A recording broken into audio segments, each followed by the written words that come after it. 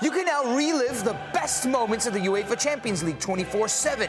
The UEFA Champions League channel is a new 24-hour streaming channel serving non-stop goals, highlights, and full match replays from the world's most prestigious club competition. Reminisce on your favorite moments, legendary players, and brilliant goals with the UEFA Champions League channel, streaming around the clock on Pluto TV and the CBS Sports app. From producers Matt Damon and Ben Affleck, explore how art and music sustained hope during the siege of Sarajevo, thanks in part to humanitarians and the band U2. Kiss the Future. New documentary now streaming exclusively on Paramount+. Go to Paramount+ to try it free. Terms apply. Hello and welcome into the 24/7 Sports Football Recruiting Podcast. I'm National Recruiting Analyst Cooper Patagna alongside 24/7 Sports Director of Scouting Andrew Ivins. We got a great show for you today. This Wednesday, we got Tom Loy on the show. He is probably going to break down every single team in the country. He has been a busy man, but the recruiting juice, it is flowing right now. We're also going to have a new segment called Oyster Boys Improv, and we got to give credit where credit is due. The boys at PFF, they kind of put us onto this idea. NFL Stock Exchange, great podcast there, but we'll do our own twist on things a little bit.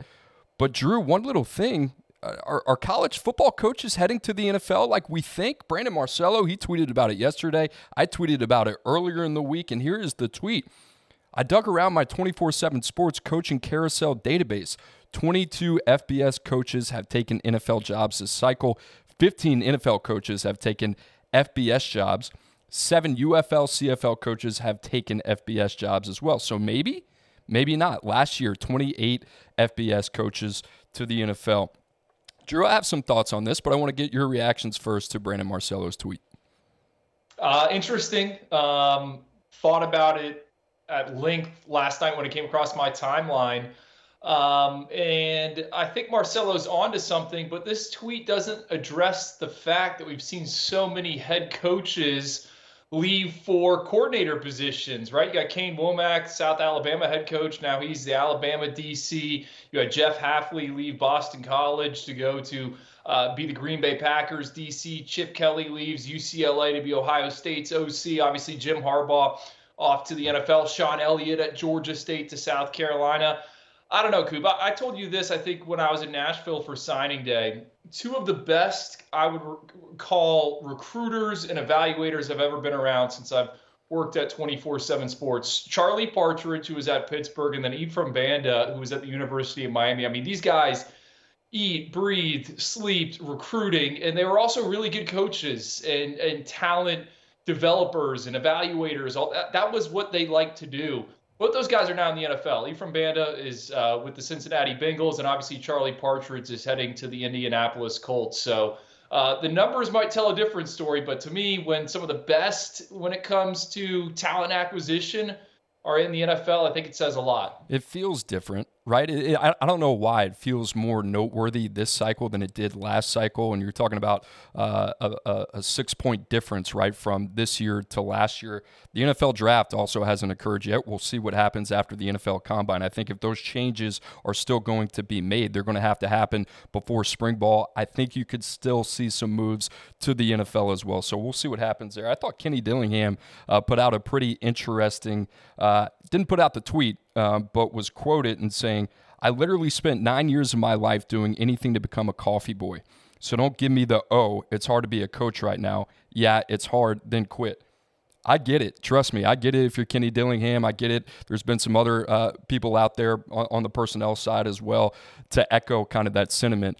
It's not that. I don't think it's about working hard. I don't think it's about other coaches who have been in the industry for quite some time saying, hey, we need to slow down, take a collective breath.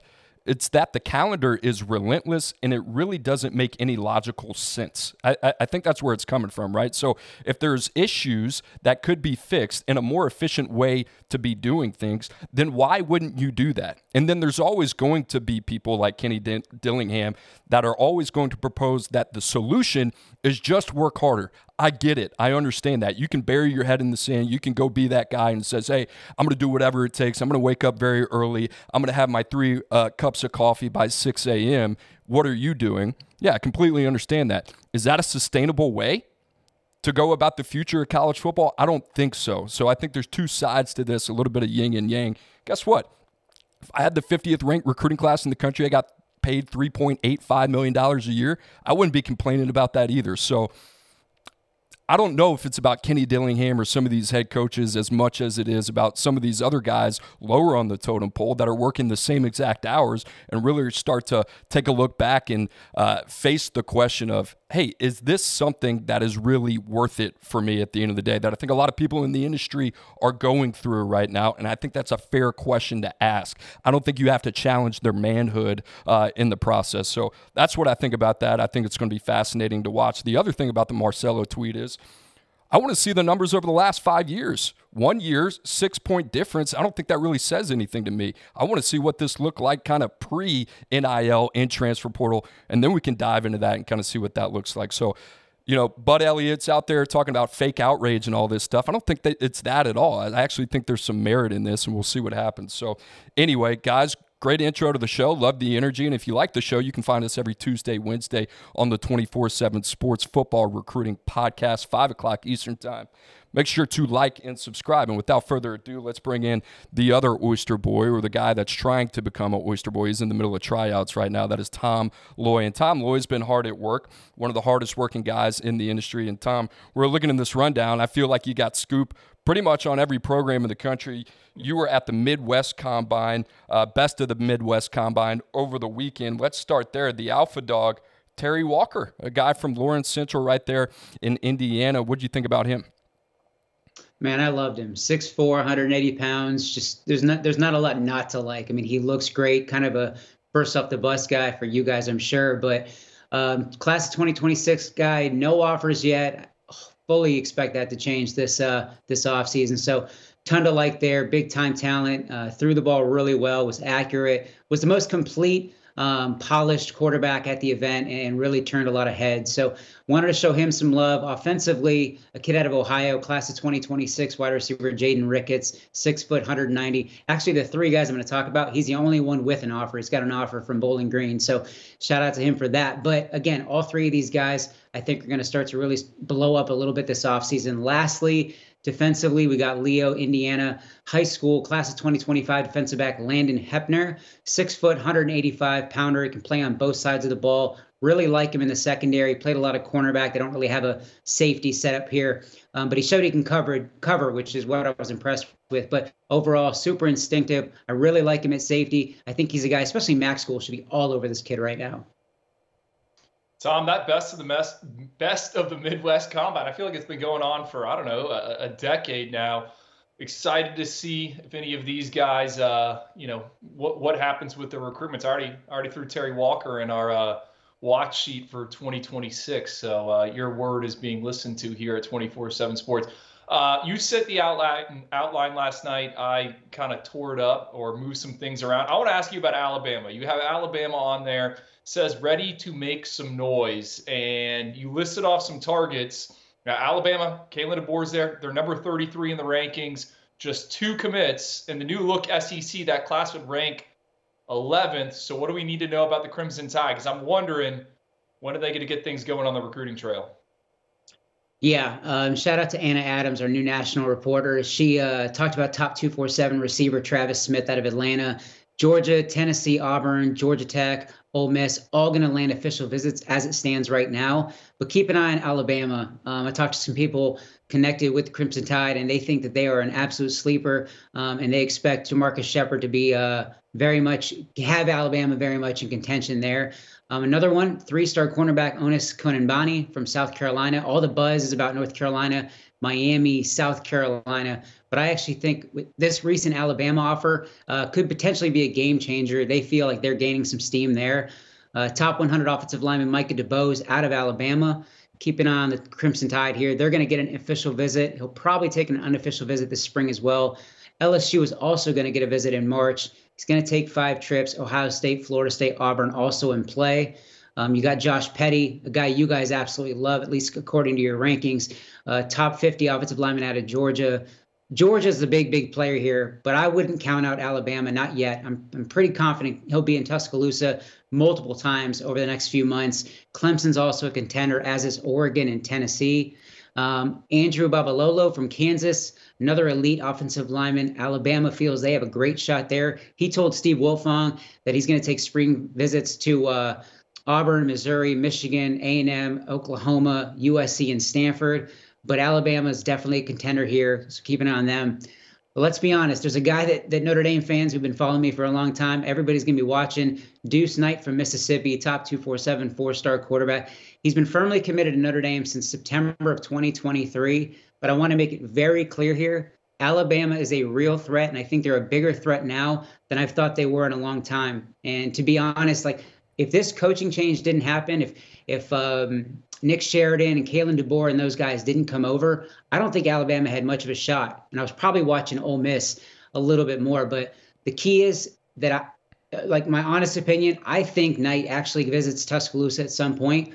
I know behind closed doors they're talking about it. It's strongly being considered. So it's got strong connections. Sheridan actually coached his brother, Ty Freifogel, back when he was at Indiana. So all I'm saying right now, Marcus Freeman and the boys inside the Goog at Notre Dame, just keep an eye on your quarterback because Alabama's coming real hard. Tom, what is Kalen DeBoer selling Deuce Knight? Because I immediately thought of Michael Penix, and the reason I thought about Michael Penix is because you got a left-handed quarterback with a lot of physical clay. We talked a lot about Deuce Knight yesterday on the show as well, but what's the angle here in Tuscaloosa for Deuce Knight? That's it. That's it right there. I mean, there's strong ties to the staff already, so there's a comfort with that staff in Alabama. The family, first of all, the family loves everything about Notre Dame. They love Marcus Freeman, but they really have an interest in Alabama and this new staff. They really like Coach DeBoer. They like the connection to Michael Penix in terms of the similarities and how he does things and his success under DeBoer at Washington. So that's it. I mean, that's what he's selling. You could be, I mean, I don't want to call it the next Michael Penix. I'm sure they're not saying that. He could be the first Deuce Knight. But I think that fit, the scheme fit, the depth chart, I think it sets up a little better there in Tuscaloosa. Andrew, what do you think? I want to get your immediate feedback here. The other thing I think that's important from a context standpoint is a lot of the top guys are off the board, right? Bryce Underwood's off the board. You go down the list, George McIntyre, Tavian St. Clair, Julian Lewis. We'll see what happens with him. We know he's taking visits, but what would you think of a potential marriage of Deuce Knight and Kalen DeBoer? I kind of love it, right? Because I'm thinking about what you see Michael Penix or what he did at Washington. And remember, we saw him at the Elite 11 finals. He was one of those kids that went through the pro day, one of the counselors out there. And then you mirror that up to what we saw from Deuce Knight this past weekend at the Under Armour camp. I think it's a similar trajectory with those footballs. You talk about it, both left-handers, both, that slot can put it on a rope to the outside. So I can definitely see that. And I would be excited about Alabama because I have been wondering, what is the plan for them at quarterback moving forward with Julian Sayin leaving for Ohio State. They bring in Austin Mack. That was DeBoer's guy at Washington. But as you said, Cooper, a lot of the top arms are committed. Now there's always going to be some shuffling with those quarterbacks, but I was interested to I've been waiting to see who they would circle, and Deuce Knight is certainly kind of an eyebrow raiser for me. I get excited about the offensive line too. Josh Petty, Babaloa, DeBose, all names that we like a lot. I think what's interesting also about Alabama is that they're ushering in a new offensive line coach after Scott Huff is off to the Seattle Seahawks. So it'd be interesting. But you look at Washington. I think a lot of people look at that offense and they say, all right, well the foundation of that offense is Michael Penix, those receivers, Adunze, McMillan, Polk. That offensive line won a Joe Moore Award last year as well. Dylan Johnson was also a huge component to their success down the line. So, Drew, I mean, at least for me, they got to get the trenches right, especially in the Southeastern Conference. Coop, I actually wrote this down. This feels like Alabama offensive line recruiting of 5 years ago when they were involved with all the high-profile tackles. Now, I know they've gotten some guys, Caden Proctor, who they pried away from Iowa, but it seems like it kind of trailed off a little bit in the final years of the Nick Saban regime in Tuscaloosa. To me, you look at this list, and it's like, okay, I mean, Josh Petty, Andrew Babaloa, those are two extremely athletic offensive tackles. You see where we have them ranked. I think that is certainly something to keep an eye on. We talked about Clemson and Matt Luke, what they're doing up front in the trenches. Alabama, man, if they can get one or even two of those guys, you have to feel good about the corner moving forward for Alabama. We wanted to know what the pulse of the Alabama program was when it came to recruiting under Kalen DeBoer. Tom, you talked about it, I think, just a week ago, and it was kind of cricket. So a week later, you turn the page. It looks like Alabama's starting to get into gear a little bit under Kalen DeBoer. Now, another team that has some ties to the Southeast and especially the state of Florida. How about Penn State? Let's talk about them. Currently with the number 5 ranked recruiting class in 2025, the Nittany Lions under James Franklin, they have signed 7 prospects from the Sunshine State in the last 3 cycles.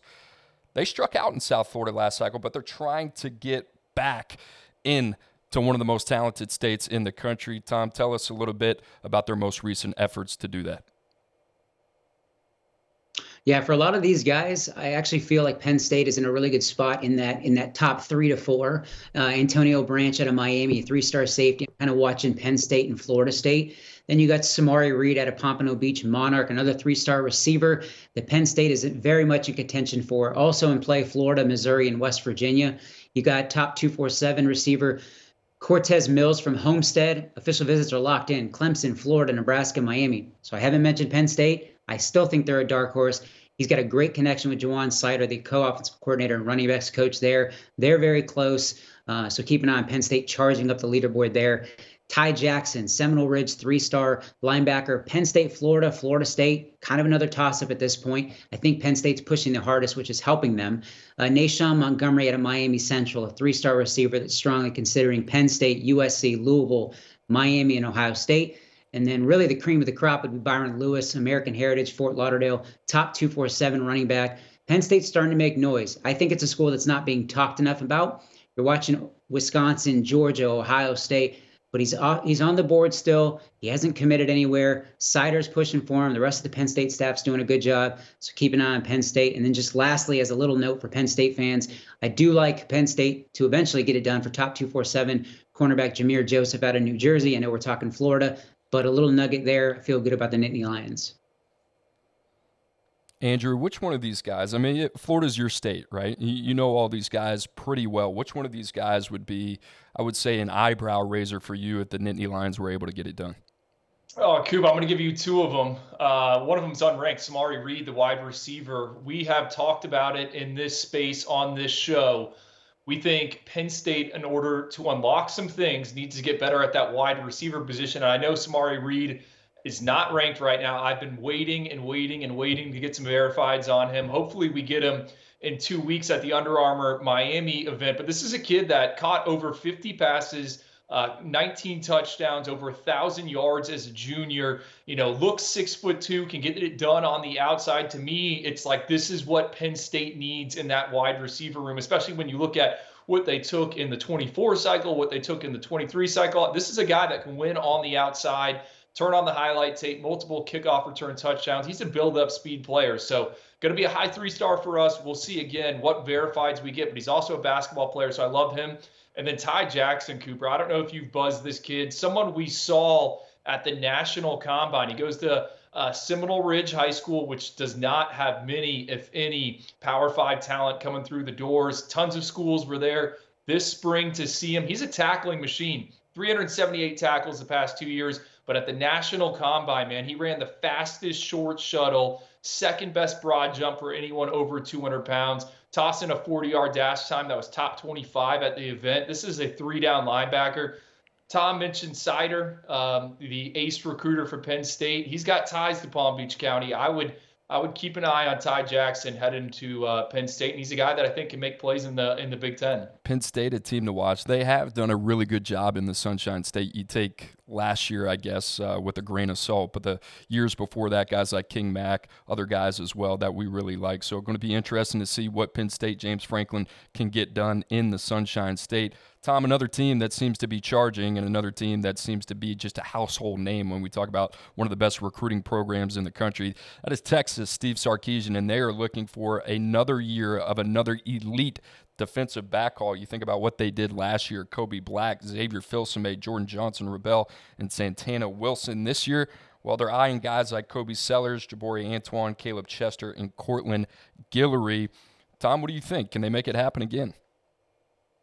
Yeah, I think they're in a good spot for a lot of these guys, but I think, you mentioned him right there. Jabari Antoine would be a massive win, flipping him from LSU. He's a Louisiana native, top 150 kid at the cornerback position. He committed to LSU back in January over Texas and a few others. But this one just doesn't feel over quite yet. Texas is still pushing really hard. They're looking to get him for an official visit. And defensive backs coach Terry Joseph has strong ties to Louisiana. So keeping an eye on them here. I think Texas has a better shot than most realize. But the other one I want to mention, top 247 4-star cornerback Corey Sellers from Pearland, Texas. Oklahoma's the crystal ball favorite, not counting out the Sooners. I think they're very much a top contender. But I'm not ruling out Texas right now. I think they have a chance to make a really big move, beat out Oklahoma, Georgia, Oregon, A&M. LSU probably the sleeper. They got some family ties to Baton Rouge, and a decision is coming in July. But keeping on Texas there, I think they have a real shot. Andrew, just real quick, a little off-road question here for you. Texas entering the SEC here in 2024. How would you grade? I mean, you don't have to give a letter grade, but I guess, just a short synopsis of how do you feel Texas is recruiting heading into the most elite conference in college football? Well, I was going to toss this question to you guys. It feels like Texas is recruiting as national as ever. I mean, would you guys kind of agree with that? I mean, 2 weeks ago, Steve Sarkisian was in Orlando speaking at a Nike coaches clinic, and I think that was a strategy play. I mean, Texas pulled Cedric Baxter out of the Sunshine State. That was really the first time in a while that they had gone into Florida and landed a blue chipper like that. I think what stands out to me, and I know there's a lot of Texas DBs or guys from the Lone Star State that Tom just brought up, but Jabari Antoine, I mean, that's a kid from Louisiana. It seems like under Sark, Texas is not afraid to go outside the borders, and it's an interesting play, especially given the talent in the NFL players that come out of Texas. I think you got to be careful with that strategy, but I also think if you're calculated, it could work out. Like, I think you and I talked about it, Andrew, a little bit. When they went to Florida to get C.J. Baxter, I thought that was such a huge statement. You get one of the best running backs in the country. You see the immediate return on investment. Guys like Tashard Choice, those are guys that kind of can transcend geographical boundaries, I feel like, from a relationship standpoint. Louisiana is interesting as well because they dip in there, I think, just last year, 2023, go get a guy like Derek Williams. That's a guy that plays for them very early on the back end, going to be a staple of who they're going to be. So Texas, an interesting spot. I agree with you. I mean, Texas and the state of Florida, they put out more talent per capita every year in the NFL. So you got to be careful to kind of toe the line a little bit there. Tom, we're going to go out west, speaking of geographical boundaries, and we're going to go to Arizona, a team we don't talk a lot about on this show, especially since Jedd Fisch has moved to the University of Washington. The Wildcats, they currently have the number 66 ranked recruiting class. Well, that makes sense. You only have one prospect committed, and that's a Georgia-based athlete from Bryce Lewis. They have some targets here, and you see those guys here. Mason Posa, a guy that we really like, Logan Powell as well. Tom, tell us a little bit about what the Wildcats got cooking under Brent Brennan. Yeah, Mason Posa was fired up to land that Arizona offer. Strong ties with linebackers coach Danny Gonzalez, but keeping on Oregon, A&M, Utah, USC, they're all major contenders. But if Arizona can keep him local and land him, that's going to be a massive win for the Wildcats. But a couple other guys, 4-star offensive lineman Logan Powell from Brophy Prep in Phoenix, little tongue twister. His brother plays for the Wildcats, so there's clearly a familiarity and a comfort level with Arizona right now. But I like Arizona. I think they're a really big contender there. But, I mean, this kid's got a national offer list. So you're looking at A&M, Tennessee, Michigan, all major contenders. The one I'm really watching, I think it would be, and I know he's just a 3-star, but the big fish would be Raiden Vines-Bright out of IMG Academy. He is originally from Arizona before transferring to Bradenton. But I think Arizona is a dark horse. I think they have a very real shot. The staff at Arizona feels really good about it. Notre Dame, USC, Michigan, Washington are all pushing hard to land him. But in the end, this guy could be a homebody, and coming back home to play for Arizona, I think, is a very real possibility. Little Zona scoop. Got to love it. And, Drew, you got something here on the Wildcats? The rule of thumb with the IMG Academy kids is if they transfer in, they normally transfer somewhere back close to home. That has kind of been the trend over the years, especially the ones that just show up for their senior season. The guys that come in as sophomores and juniors, that changes a little bit. But normally they go back to that same area. And Tom, I know you keep saying Raiden Vines Bright is a 3-star. We'll see him at this IMG Pro Day. I think it's next week. I'm fired up because I love the tape. I absolutely love it of Vines Bright. I got to keep an eye on Tom over there, man. Swerving out of his lane. He's getting used to it. Hey, Tom, you got a good set of eyes, baby. We love it. When you have sports mixed with your pop culture, along with humor and celebrity interviews, your earbuds are enjoying The Rich Eisen Show. Dan Orlovsky, are you still a Jaden Daniels is the best quarterback available in the draft guy? I think the three things that make it stand out for me are, number one, I think his ball placement versus man coverage is the best in the draft. Every quarterback in the NFL is accurate. He's got the best on tape. Number two, most transferable stuff to the NFL. And then I think the third thing is pocket peace. Search for The Rich Eisen Show on YouTube or wherever you listen.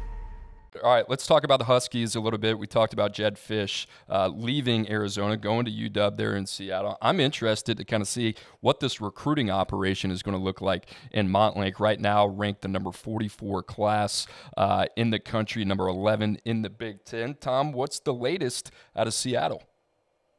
Top 100 linebacker is Adrius Rainey-Sale from Washington. He was actually a Huskies commit at one point. I think Washington is a threat to get them back in the class. He's got a big Alabama visit on deck this spring. I think in the end it's going to be, do I want to stay home and play for Washington? And then you got Hayden Lowe, top 247 defensive lineman out of Oaks Christian in Westlake Village, California. Washington's a big player here. They're pushing really hard for the California native. The Huskies feel really good about their chances. They think they can get that one done. But again, they're going to have to beat the likes of UCLA, USC, two other local heavy hitters in that one. But man, if Washington can get that done, that'd be big for the new staff there. Andrew, you and I haven't really talked about Jedd Fisch to Washington. It felt like it almost got swept under the rug a little bit with everything that happened with Kalen DeBoer, his departure, Nick Saban as well. What do you feel about that fit with Jedd Fisch to UW? It's not I wouldn't call it a lateral move. It's a step up, but it was almost like incremental. Obviously, he's getting paid over $7 million a year. I'm fascinated to kind of see how this one turns out. And he said that. I think he made the move, and he said he would have got paid whatever at Arizona, but it was about getting his staff members more money. And he brought a lot of those guys from Arizona to Washington with him. When Jedd Fisch was hired at Arizona, I think me and you both kind of scratched our heads, and everyone else in the national media, like, is this guy going to be able to recruit at, a program like that? And then 2 years later, we were kind of, giving glowing reviews of the recruiting class and the talent and the type of players he's got there. Look, I think it's going to be difficult at Washington on field in 2024. They lose a lot from what we saw in the college football playoff and from this past season. So to me, Jedd and that staff are going to have to be able to generate some momentum, sell the vision of the new coach, and we'll see where they finish in the rankings. But it's not kind of like a ideal situation in my eyes, even though they're coming off, again, an appearance in the title game and being kind of the toast of the town in college football. Like, I think it is not going to be easy. And Coop, I don't know if you agree just kind of with that thought process. Yeah, I think 1 win in his first season, 5 in the second, 10 in the third. So you talk about, I think, one of the best rebuild jobs we have seen in a very long time in all of college football. Jedd Fisch just pulled that off at Arizona. The thing is, Washington just played in a national championship. Well, that's a depleted roster. A lot of those guys left, whether it's to the NFL or whether it's following Kalen DeBoer to Tuscaloosa. So he's going to have his work cut out for him. He's been there. He's done that. I think more resources in Seattle. Fairly comfortable to say that as well. I'm a big fan of his, man, and quite honestly, he has proved me wrong over the last 3 years at every stop. So I'm excited to see what he can do at the University of Washington. All right, last one here. Let's go sicko mode, Tom. You threw this in, kind of caught us by surprise a little bit. The boys love some Manny Diaz. Let's talk some Duke football. What you got? Yeah, I think that he's the key here. So they got linebacker Luke Metz out of Mill Creek in Georgia. Duke's doing a great job. I think they're kind of a dark horse that's not being talked about enough. But I will say I liked Duke a little bit more before LSU decided to offer and make this one a lot more interesting. So Metz is going to visit in March and check out LSU. But as it stands right now, Duke's a top contender. They're a major player in this one, and also keep an eye on Virginia and Oklahoma. But the big fish, Bryce Davis from Greensboro, North Carolina, top 100 edge rusher. I actually feel better right now about Duke's chances with Davis than I do about Metz.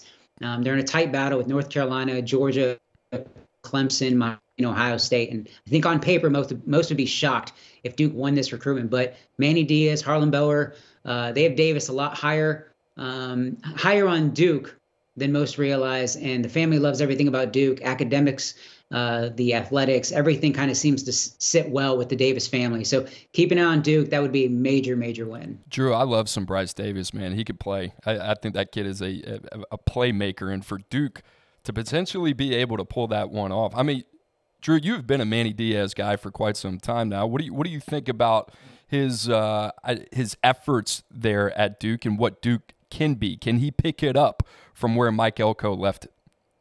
I think he can kind of keep it on course. I will say this. I think Duke already has 3 commits in the 25 cycle.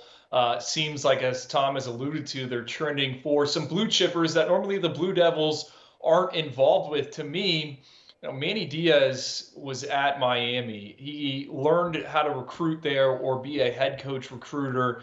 You can poke a lot of holes in how it went in his final recruiting classes. Gets out of football, resurfaces at Penn State, where he learns under James Franklin. I think he has shown up in Durham with a newfound sense of urgency, and he wants to get it done on the recruiting trail. Like, to me, I'm surprised they have this many guys already in the boat for a guy that was hired a little bit later in the cycle. So fired up to see how this class comes together, and the strength is going to be on that defensive side of the ball. His scheme, it is super friendly for defensive linemen. Like, they are telling Bryce Davis, all right, you are going to rack up sacks.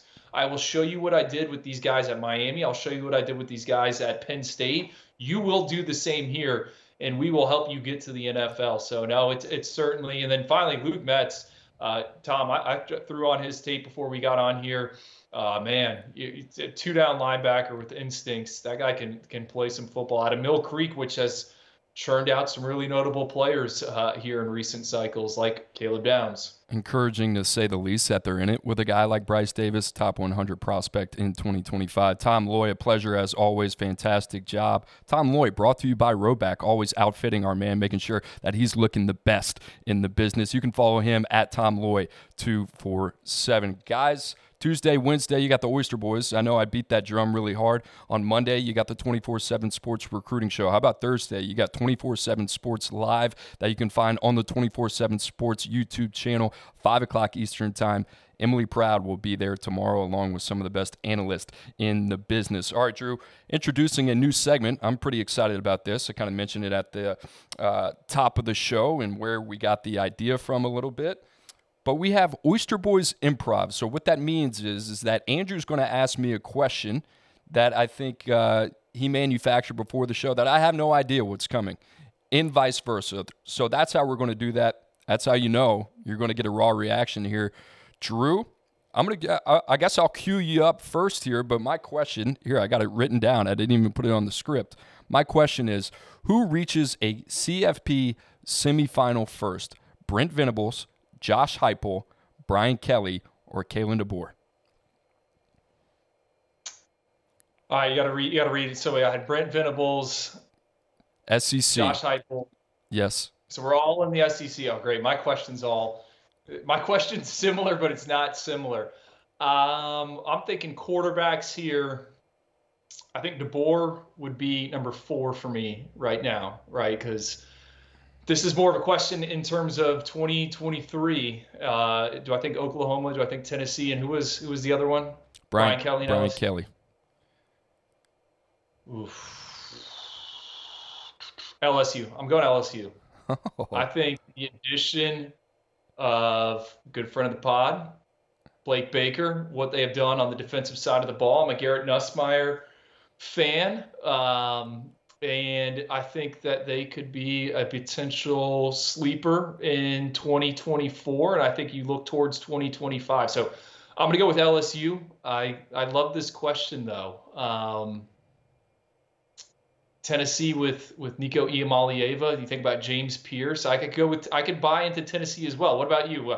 You had the question. So what did you got? I went Tennessee, and your head went exactly where my head went which immediately I thought quarterback, right? So you look at LSU, they got Nussmeier, Oklahoma, Jackson Arnold, and then you look at Tennessee with Nico, and then Kalen DeBoer, Jalen Milroe, obviously a great player, and we'll see what happens beyond him.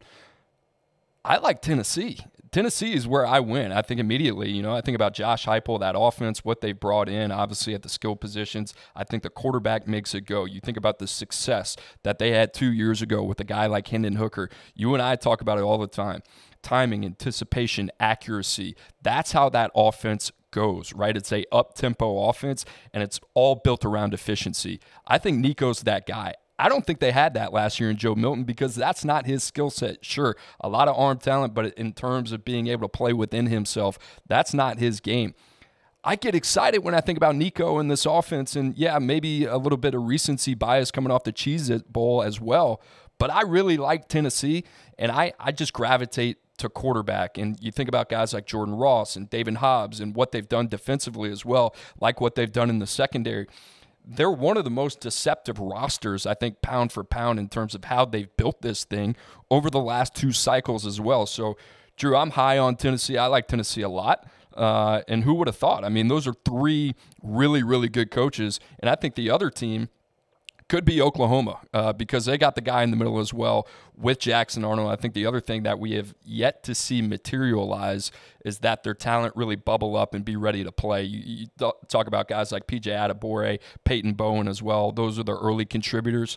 Drew, I think this is one of the most talented teams, not only in the SEC, in the country here. I love the roster makeup and what they've done recruiting-wise. So I thought that one was a toss-up. The biggest question I have about LSU is the front 7, and I think that defense needs a total revamp, and that was the only hesitation on that. I think Blake Baker's going to get it right, but I think one of those other guys is going to get there first. Well, you also got to remember Blake Baker, when he took over at Missouri, he retooled and remanufactured that defense real fast via the transfer portal, and it really wasn't a bunch of blue chip recruits, and it seems like LSU is trying to do the same thing. Tennessee, maybe they should have been my answer. I feel like I've been saying this for 2 years now, but every time Tennessee gets a defensive commit, I'm like, okay, I think this guy that they're bringing in elevates the floor of the defense, and this group is getting better and better. With Tennessee, the thing is, we know they're going to score points. They just got to stop other opponents, and there hasn't been many defensive takes as of late where I'm like, I don't understand the vision for this with the Volunteers. You said it, Jordan Ross. I mean, James Pierce, they got there as well. So Tennessee, Oklahoma, interesting one because the offensive line, was kind of rated not only by the NFL draft, but also the transfer portal with Caden Green leaving, going off to Missouri. But I'm a Jackson Arnold believer. I think with them, you also got to bring up the fact that Jeff Lebby, he's out, off to Mississippi State. So you got a coordinator change, but I guess you could bring up the same thing with LSU and Mike Denbrock heading to South Bend. I don't know. It's a fascinating question. Let me toss it back to you on this. Do you think one of those 4 get into the 12-team playoff here in 2024? I think you could have 2 of the 4 that gets in there, quite honestly. I wouldn't be surprised. I mean, all think about LSU. They've won 20 games in the last 2 years. I think their floor is extremely high. Now, I think part of that last year is that LSU, without Jaden Daniels, you throw in Garrett Nussmeier, and this is nothing against him. This is more so to do with the defense. It's probably a 7-win team without a Heisman Trophy winner, right? So that's going to be pretty interesting to see if LSU can make enough improvements defensively. I think Tennessee arrows pointing up. I think there will be some bumps along the way for Oklahoma.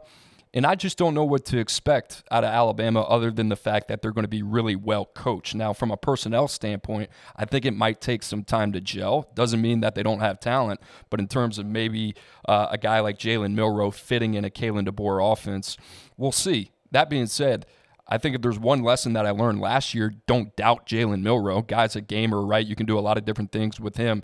I wouldn't be surprised. If you threw those teams in a hat right now and you said, hey, this team was going to be the team to make us CFP in 2024, I wouldn't be shocked if we had 1 or 2 of those teams out of the 4 that we just discussed.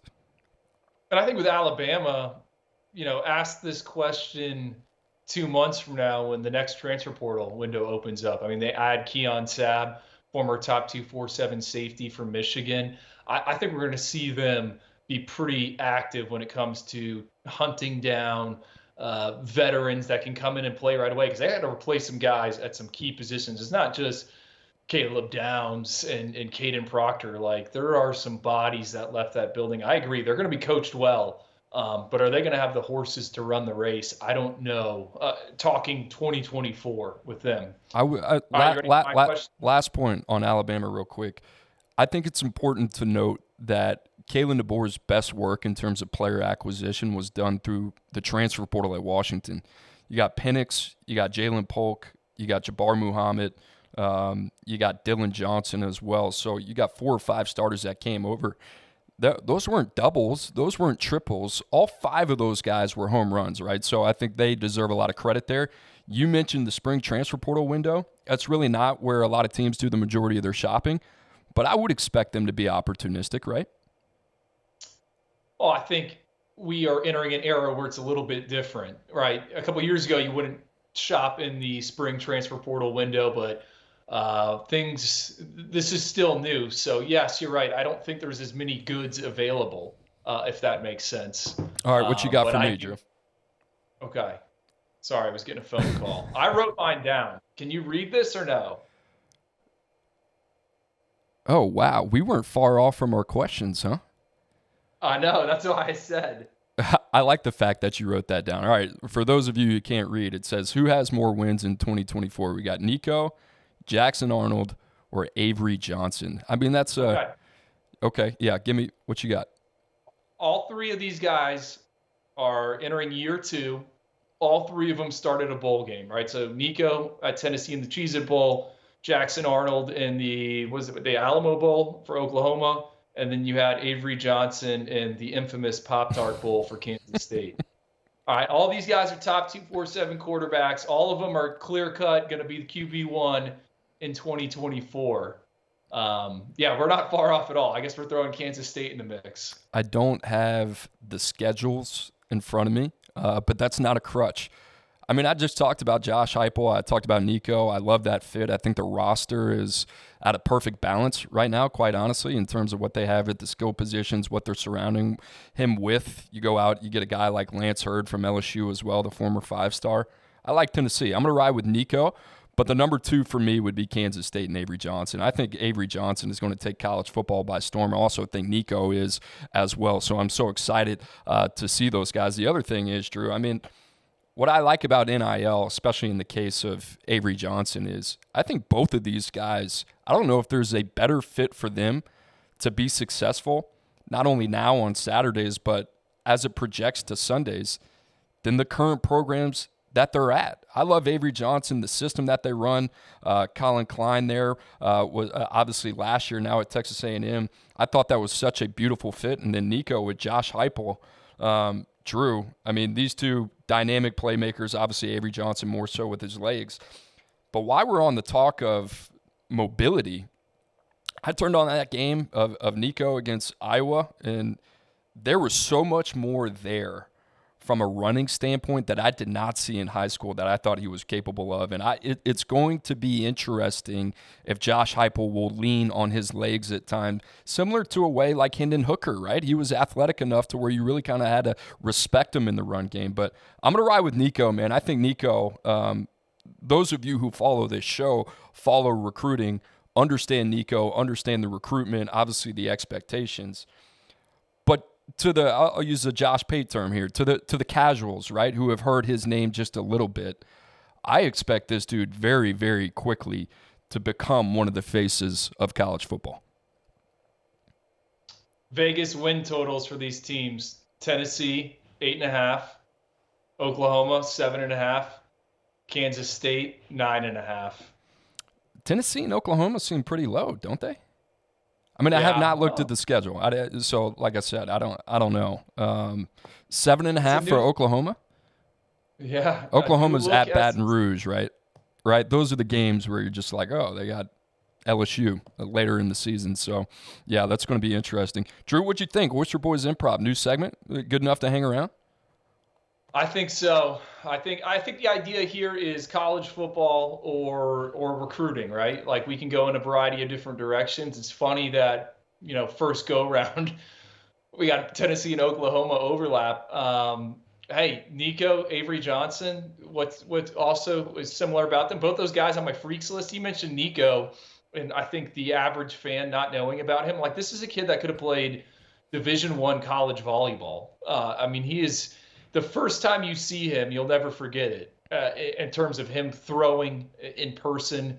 And then Avery Johnson, I mean, he tested off the charts. He had a better spark rating than Jalen Hurts and Lamar Jackson coming out of high school. He's a guy that could punch it on the hardwood, to steal a term from our good friend Gabe Brooks. You know, I'm excited because I think you're right. Like, we'll come to the college football season, these guys will be on the preseason magazine, but most people aren't going to realize when they're standing in line at Publix, like, all right, who is this individual? All it's going to take is 2 or 3 weeks. Yeah, Nico, best way I can describe him for those who haven't seen him play is like Justin Herbert frame with Bryce Young pocket mobility, right? He's got a little bit of that improv magic, speaking of the segment as well. But Drew, good first segment. I think that one's going to stick around for a while. Guys, we appreciate Tom Lloyd jumping on the show as always. And guys, like I said, make sure to like and subscribe to the 24/7 Sports Football Recruiting Pod. You can find us every Tuesday and Wednesday. We appreciate our loyal listeners, especially if you hung around yesterday. Maybe the nerdiest show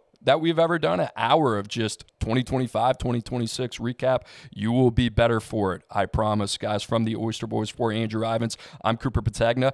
Have a great rest of your week, and we'll see you next week.